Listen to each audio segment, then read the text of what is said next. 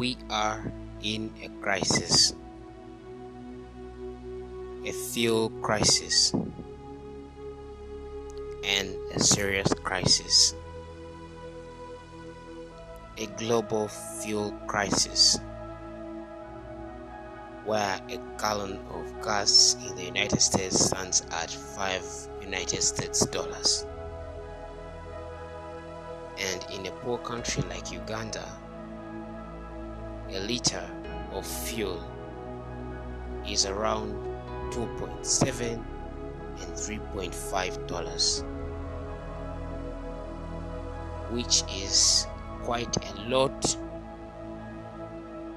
in accordance to how much people earn per day in a country where majority of people are workers of hand to mouth. We are in a crisis whose specific cause is unclear, as others mention that the West's sanctions on Russia could be the cause. Remember, we were once in this crisis even before Russia's invasion of Ukraine due to COVID-19 restrictions at the border points. This is sparking a couple of questions. Questions like, what are the real causes of this fuel crisis? Should we be concerned? Yes, of course. Was this fuel crisis predicted?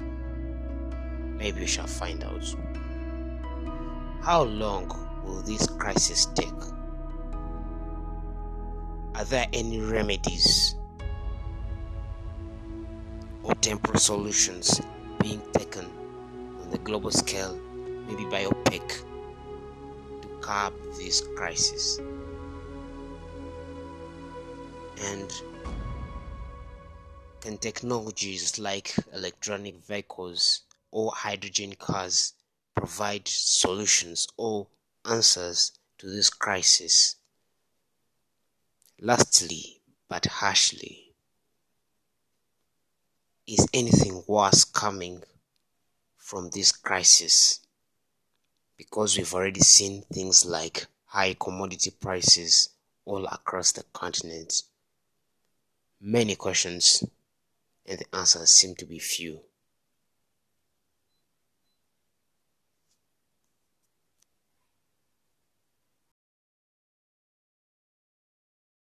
You're streaming the GrokShow on one.jackiza.com. Like, subscribe, and hit the notification bells in support. Dear Fuel, I hope you're fine. But personally, I'm not.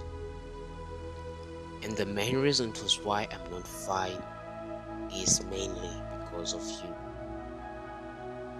Lately, your price has gone so high that you've triggered every bit of my life and shrinked it below the life I deserve.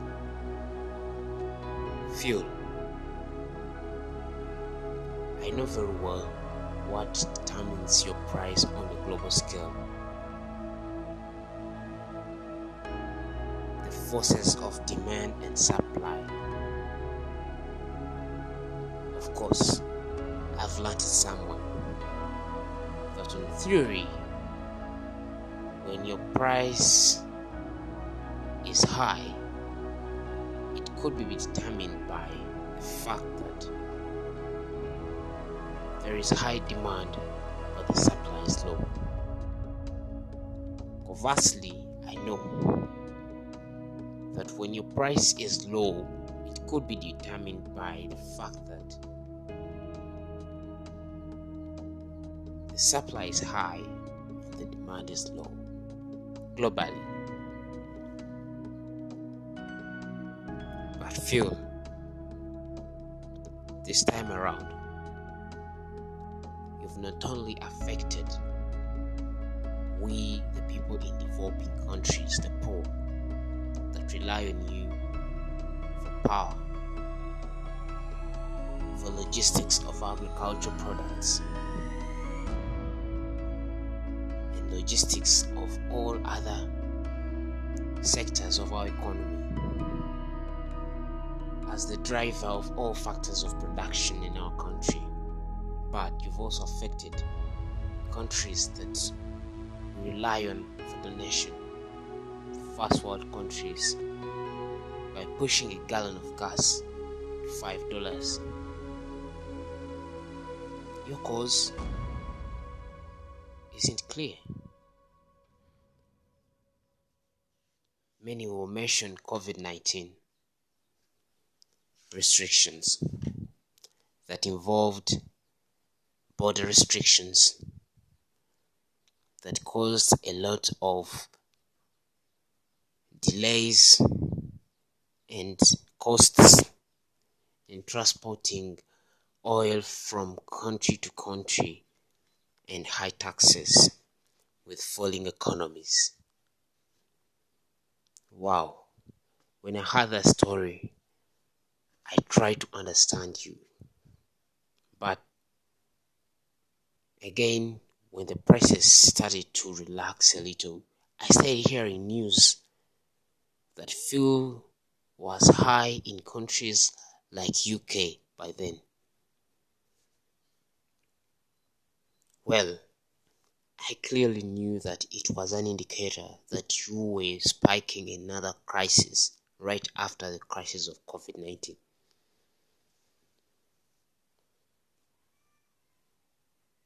And so it were.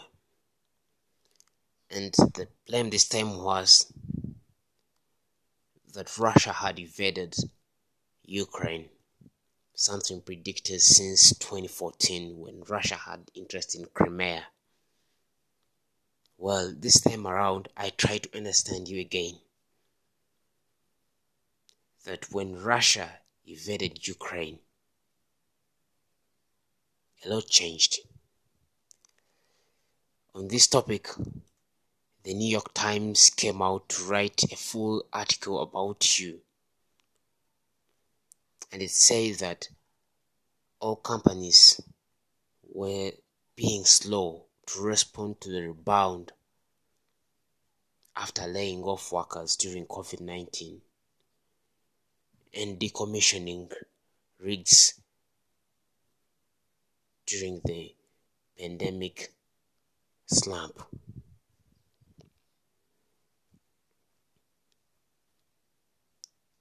Well, I understand. This is understandable.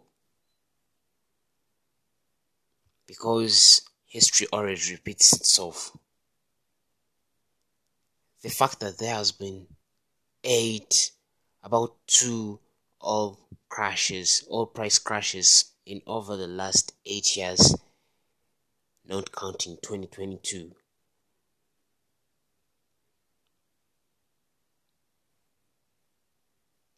I could learn something. But that doesn't mean that I know how long you take. Really. When Russia invades Ukraine, countries in Africa, including my own Uganda,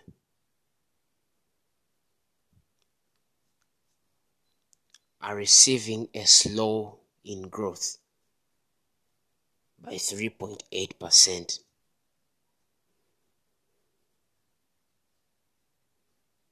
And this is lower than the expected slowdown of 4.5% from the COVID situation, but not something to celebrate about.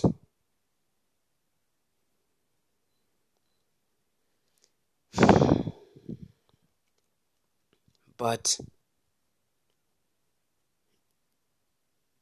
nothing to celebrate about because of the following reasons. You have spiked the prices of goods that we highly rely on, the given goods and the essential goods. For example, the prices of food in Africa, of which this accounts for about 40% of the consumer spending in Africa. And yet they are rising rapidly.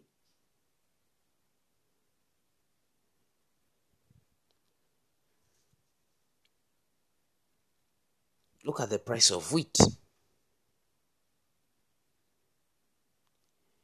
Around 85% of my region's wheat supplies are just being imported. And higher fuel, plus one other thing, fertilizer prices, are affecting domestic food production. And together these two factors are disappropriately hurting we the poor, especially we that live in urban areas, and they're increasing food insecurity or fuel. Your higher prices are boosting the import bill for Africa's oil importers by about $19 billion, worsening trade imbalances and rising transport and other consumer costs.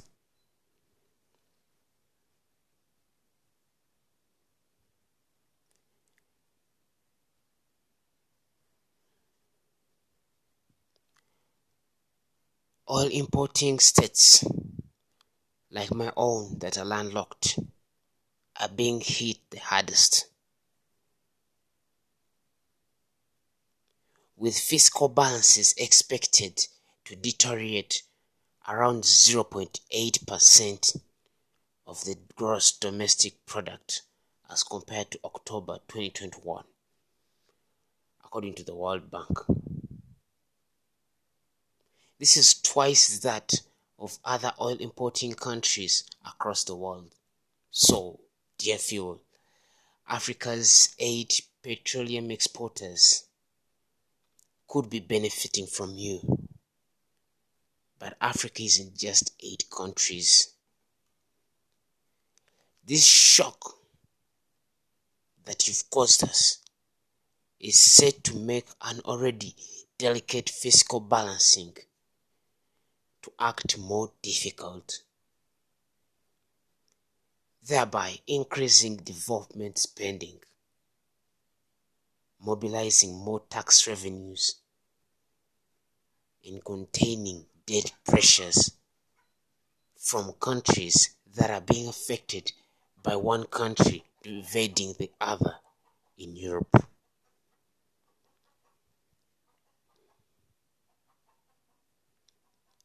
And you should know that our fiscal authorities are generally not well positioned for additional shocks after what happened in the pandemic.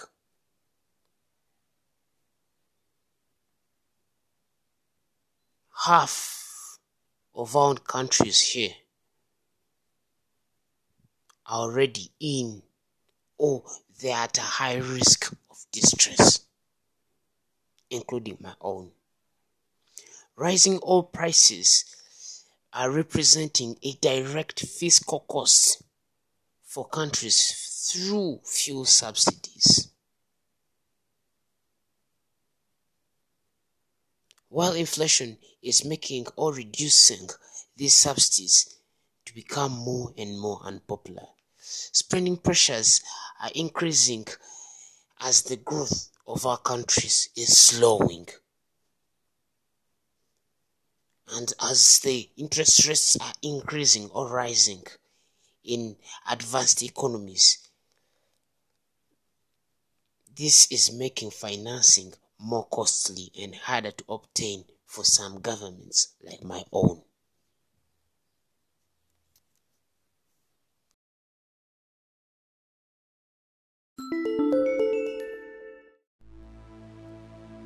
Let me tell you something about you. United States has been one of the biggest producers of oil since 2000, amongst the top 10. Actually, the top since 2012. So, it's inevitable to say that the United States is the world's largest producer of new fuel. And not only just producing you, but the largest processor of petroleum products. Actually, in recent years, the United States of America has been the major exporter, sending large quantities of your oil to Latin America, Europe. Here in Africa, we highly rely on the Arab oil. But United States still is not just the highest producer of your oil, but one of the highest importer. A lot of oil from other countries is being imported into this country. Actually, it's the second largest importer in the world after China, of which China is the world's second most powerful economy after the United States. So this could be caused by partly the fact that United States of America's refineries are often set up to process types of oil that are different from those produced within the United States.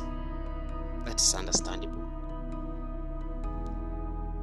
So, experts say that it would be expensive and difficult to reconfigure refineries to process more United States oil, which is why United States is likely to continue importing large quantities of oil even if it were to produce more domestically.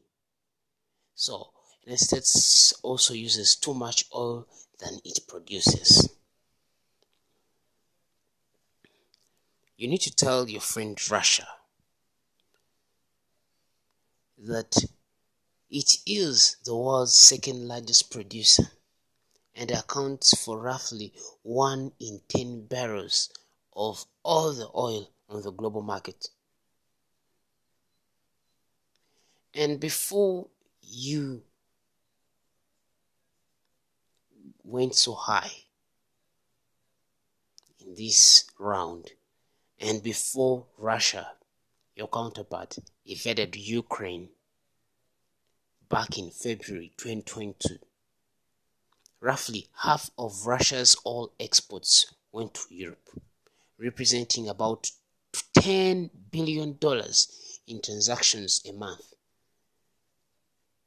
And just last year, 2021, 8% of US crude oil imports were coming from Russia. But see what the war has brought.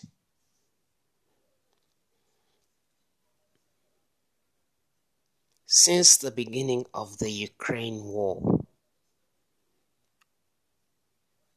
Russia has been selling less oil in a part which we can say could be due to the fact that there are very many sanctions imposed by the European Union, the United States, and other major economies on Russia. This has reduced global supplies and led to a lump in prices of fuel.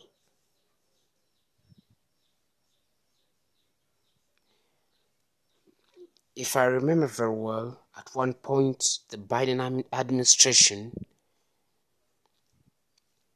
was asking the US oil companies and other large producers of oil to increase their output, forcing the milk out of the cow. But that didn't have that much success, of course. We can say this is because oil executives were fearful that the price could fall if they increased production too much, and countries like Saudi Arabia and I think the United Arab Emirates could not quickly ramp up output enough to offset the expected drop in Russian supplies. The UAE mentioned that themselves. So the effort to stabilize the market is currently, even right now, as I say, at the odds of Biden's stated ambition to move the country to electric cars and renewable energy like hydrogen. So before even I can switch to that topic of renewable energy and electric cars and what I do expect in the forthcoming climate change summit in Egypt, well, I need to blame you. Hey you, warmonger. When sanctions were put on you, you reduced your supply of fuel that was 1 in 10 gallons of oil.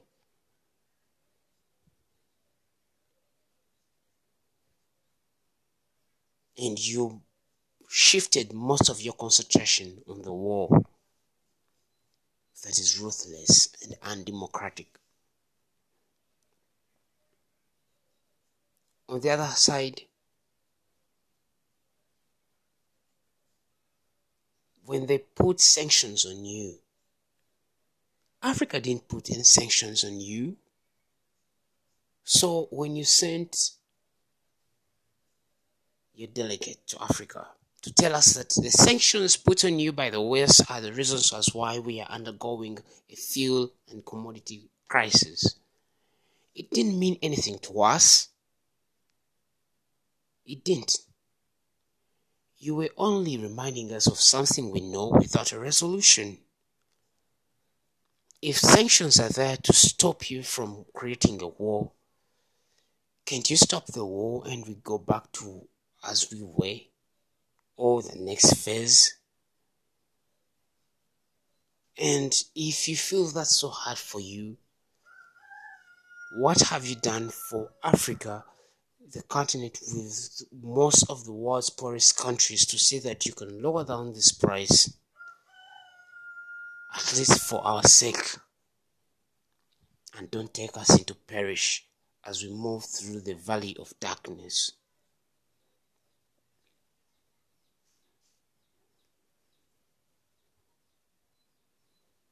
Remember, before your evasion, prices of oil and gasoline were rising as the world gradually recovered from the COVID-19 pandemic. So you scratched on the wound.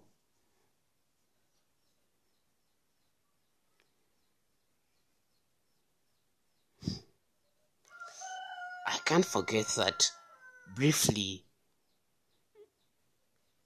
during 2020, the cost of a barrel of oil fell below zero because storage tanks were full. I know. Now commuters and vacationers and all people that use fuel that are back to the road, and there are less and less COVID-19 restrictions around the world and offices are open. You've brought this misery.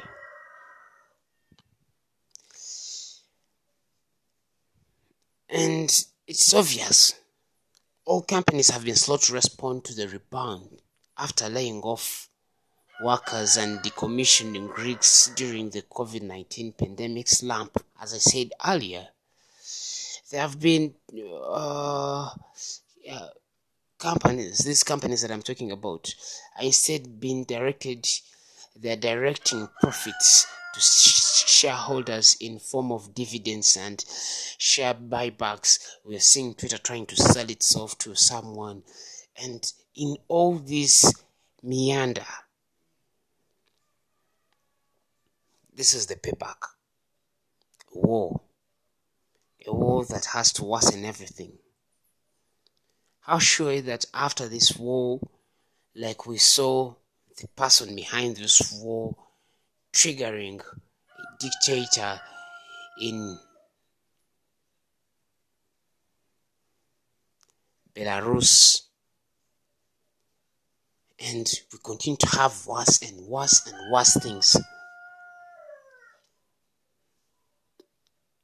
The Ugandan people have a saying that where two elephants fight, it's the grass that suffers.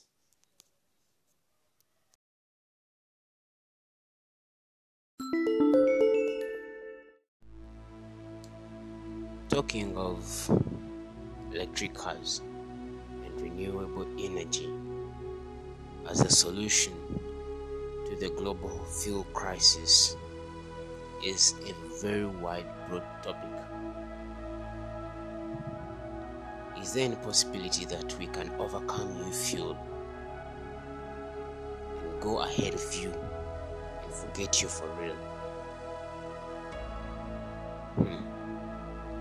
I've read an article from the BBC dated 1st June 2021, last year, that was titled "Why Electric Cars Will Take Over Sooner Than We Think."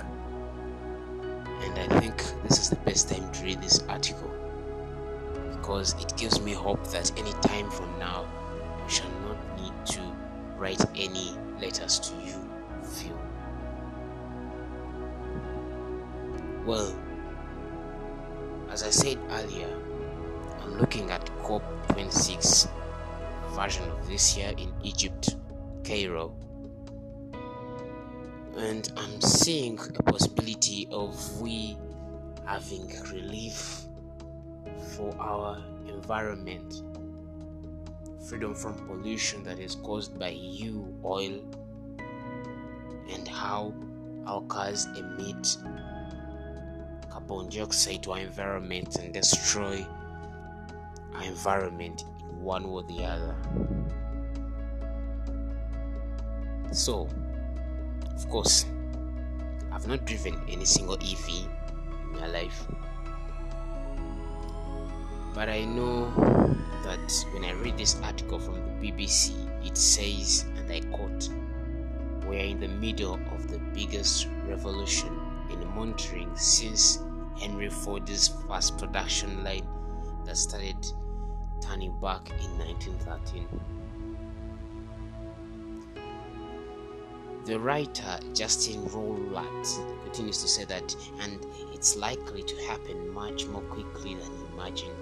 Many industry observers believe we have already passed the tipping point where sales of electric vehicles, EVs, will rapidly overwhelm petrol and diesel cars."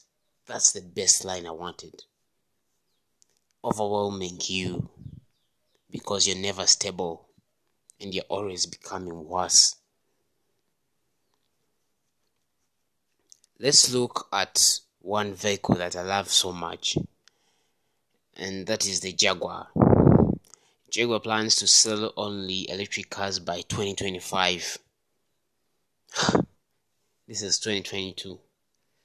I hope I would be alive to listen to this very letter that I'm sending to you, so that I know by then if at least most of the companies like Jaguar, Hyundai, Volvo, which expects to be selling only EVs by 2030,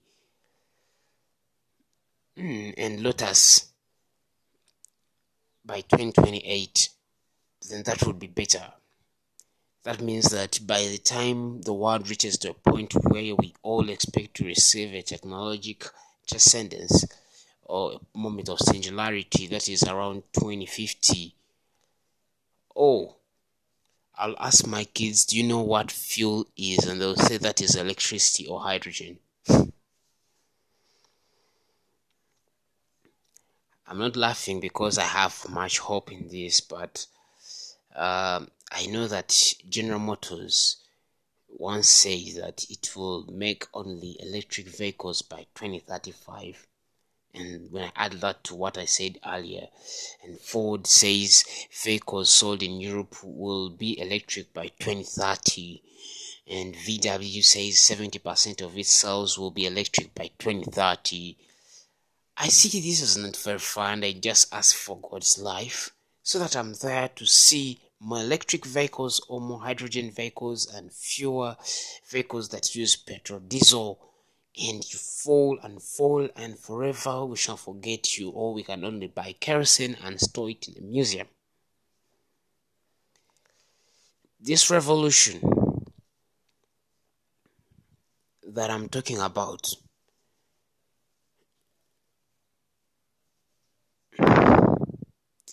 isn't news to anybody.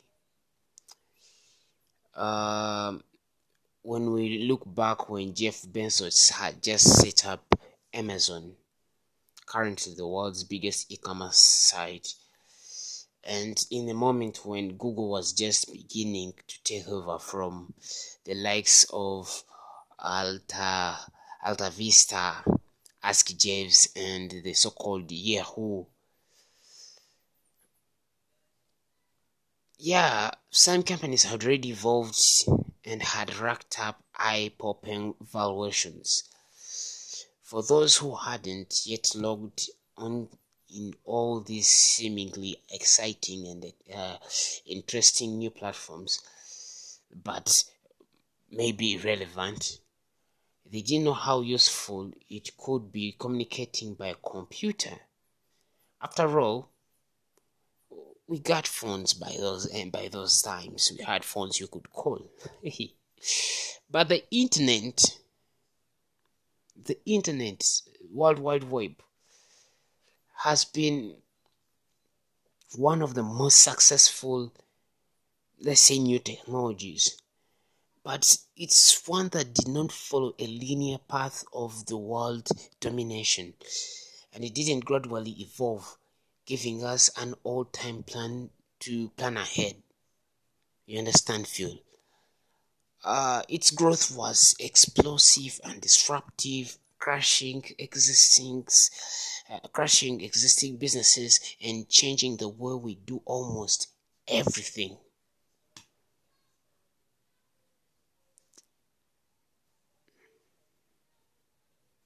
So, this could be something that I hope we're heading to. EVs. You could be exaggerating your price when this is the last time we are gonna be using you, so that you would exaggerate to even $10 per gallon or $15 per liter of petrol. We don't care. But at one point we break off you and we say, wow, we need electric cars, we need hydrogen cars. And at that point, I think we could have reached what we call we could reach a point of exponential growth of EVs, or a market saturation growth of EVs, and a slump, a dump, and forgetting fuel for good and for life. Am I even dreaming?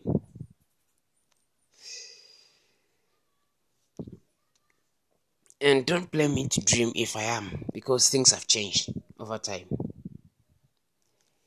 It's supremely comfortable, it's airy, it's bright, it's good to sit in these EVs of today, though they seem a little more expensive. But yeah, it's better to buy a vehicle more expensively when you're gonna save at the end of the day in countries that have a lot of hydroelectricity power like Uganda.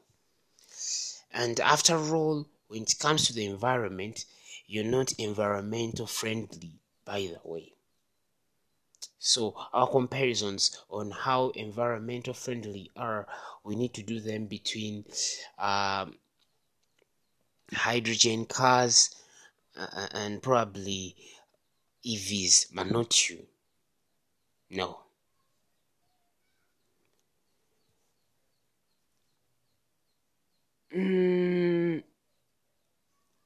This also brings us to a new thought.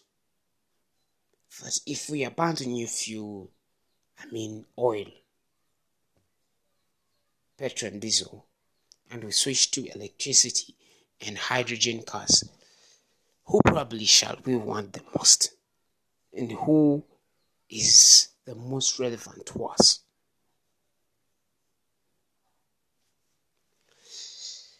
Is it that we shall abandon hydrogen because hydrogen needs to be converted to power electricity and then back to hydrogen? I don't understand how exactly, or what are the byproducts of both electricity in electric cars, which I think they do not emit anything.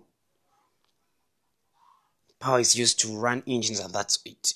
And then hydrogen, the byproduct could be water or hydrogen peroxide. I don't know exactly. But what I know is it's far better than the carbon dioxide that you emit for us. So,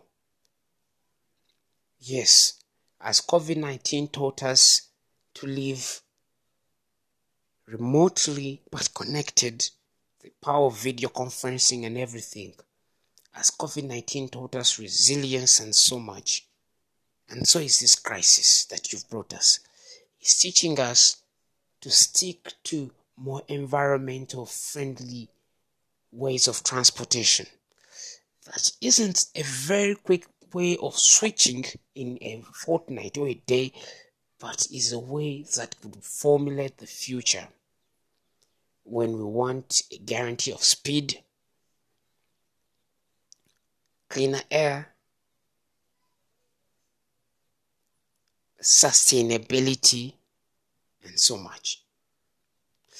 And when that time comes, you and your oligarchs that are producing the oil that we use will be left at the verge of only talking about the past, like the days of using coal as the fuel of trains.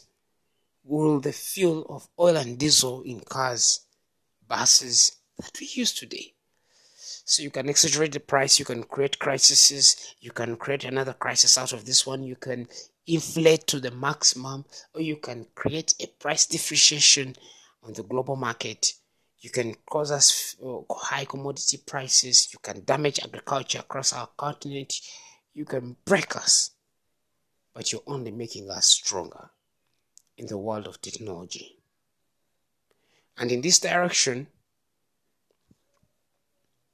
we are strong and firm that it's possible. And it won't come gradually, as I've talked about the internet. It will come as a shock to you that more and more people buy EVs and more motor vehicle companies like the BMWs, the Hyundai, the Jaguars that I've talked about, Lotus and etc.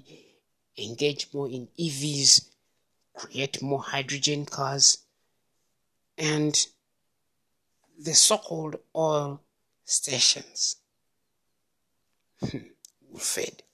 Why does this leave us that have just discovered oil, like Uganda that has just discovered oil?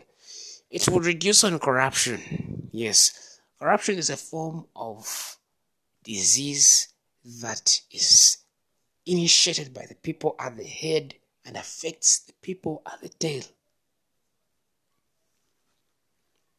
In a country whereby a single company from France is earning more than 70% of oil of a specific country, followed by countries like China, and a country that owns its own oil receives only 9% because of corruption of the leaders, well, we could say this is a turning point whereby we can say there is hydrogen almost everywhere, about 1% of our air. So, there is electricity that we produce from our dams on the Nile. And we can be excited to say that that would be everywhere. and corruption will reduce. Those that were expecting jobs out of that will find jobs maybe in driving Ubers. But the most important thing is we wouldn't have a crisis by then. And that's the most important thing. Avoiding you for good. Avoiding you forever.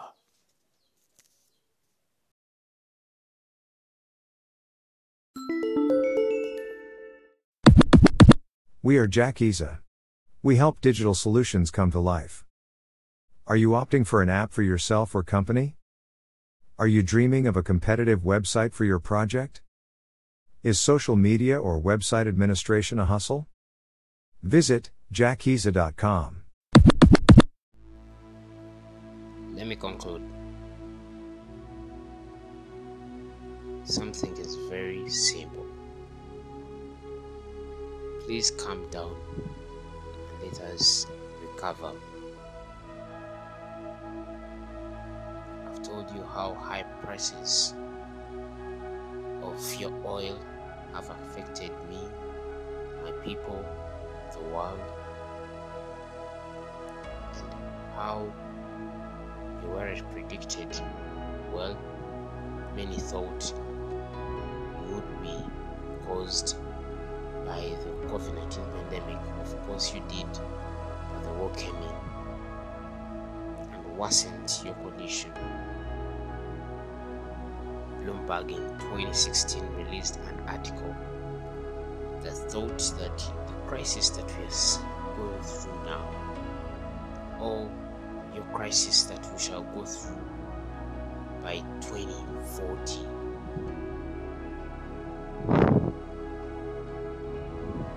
will be caused by electric cars. And in their article they wrote, and I quote, that with all good technologies, there comes a time when buying an alternative no longer makes sense. Think smartphones in the past decade, color TVs in the 1970s, or even gasoline cars in the 20th century. Predicting the timing of these shifts is difficult, but when it happens, the whole world changes. I continue to quote, "It's looking like the 2020s will be a decade of electric cars." This is Bloomberg writing in 2016. Battery prices fell 35% last year, that was I think 2015, and are on a trajectory to make unsubsidized electric vehicles as affordable as their gasoline counterparts in the next 6 years. So 2016 plus another 6 years, that's exactly this year. According to a new analysis of electric vehicle markets by Bloomberg New Emergency Finance (BNF), that will be the start of the real mass market liftoff of electric cars. And the writer continues in the next sentence to say that by 2040, long-range electric cars will cost less than $22,000 by then's dollars. According to the projections, 35% of new cars worldwide will have a plug. So this prediction did come true by prediction by Bloomberg, and this article particularly was written by Tom Randall on February 25th, 2016. But the good side of it is the writer here predicted a crisis by now, and by then he didn't expect a global pandemic. But the crisis that he predicted is real, not caused by electric cars, but electric cars being the solution that we're discussing. So please hike down, cool down, settle, give us breathing space, and let us recover from the wounds of the pandemic. And when we stabilize, we shall look at you in comparison to your competitors. Otherwise, I hope for the best. Thank you.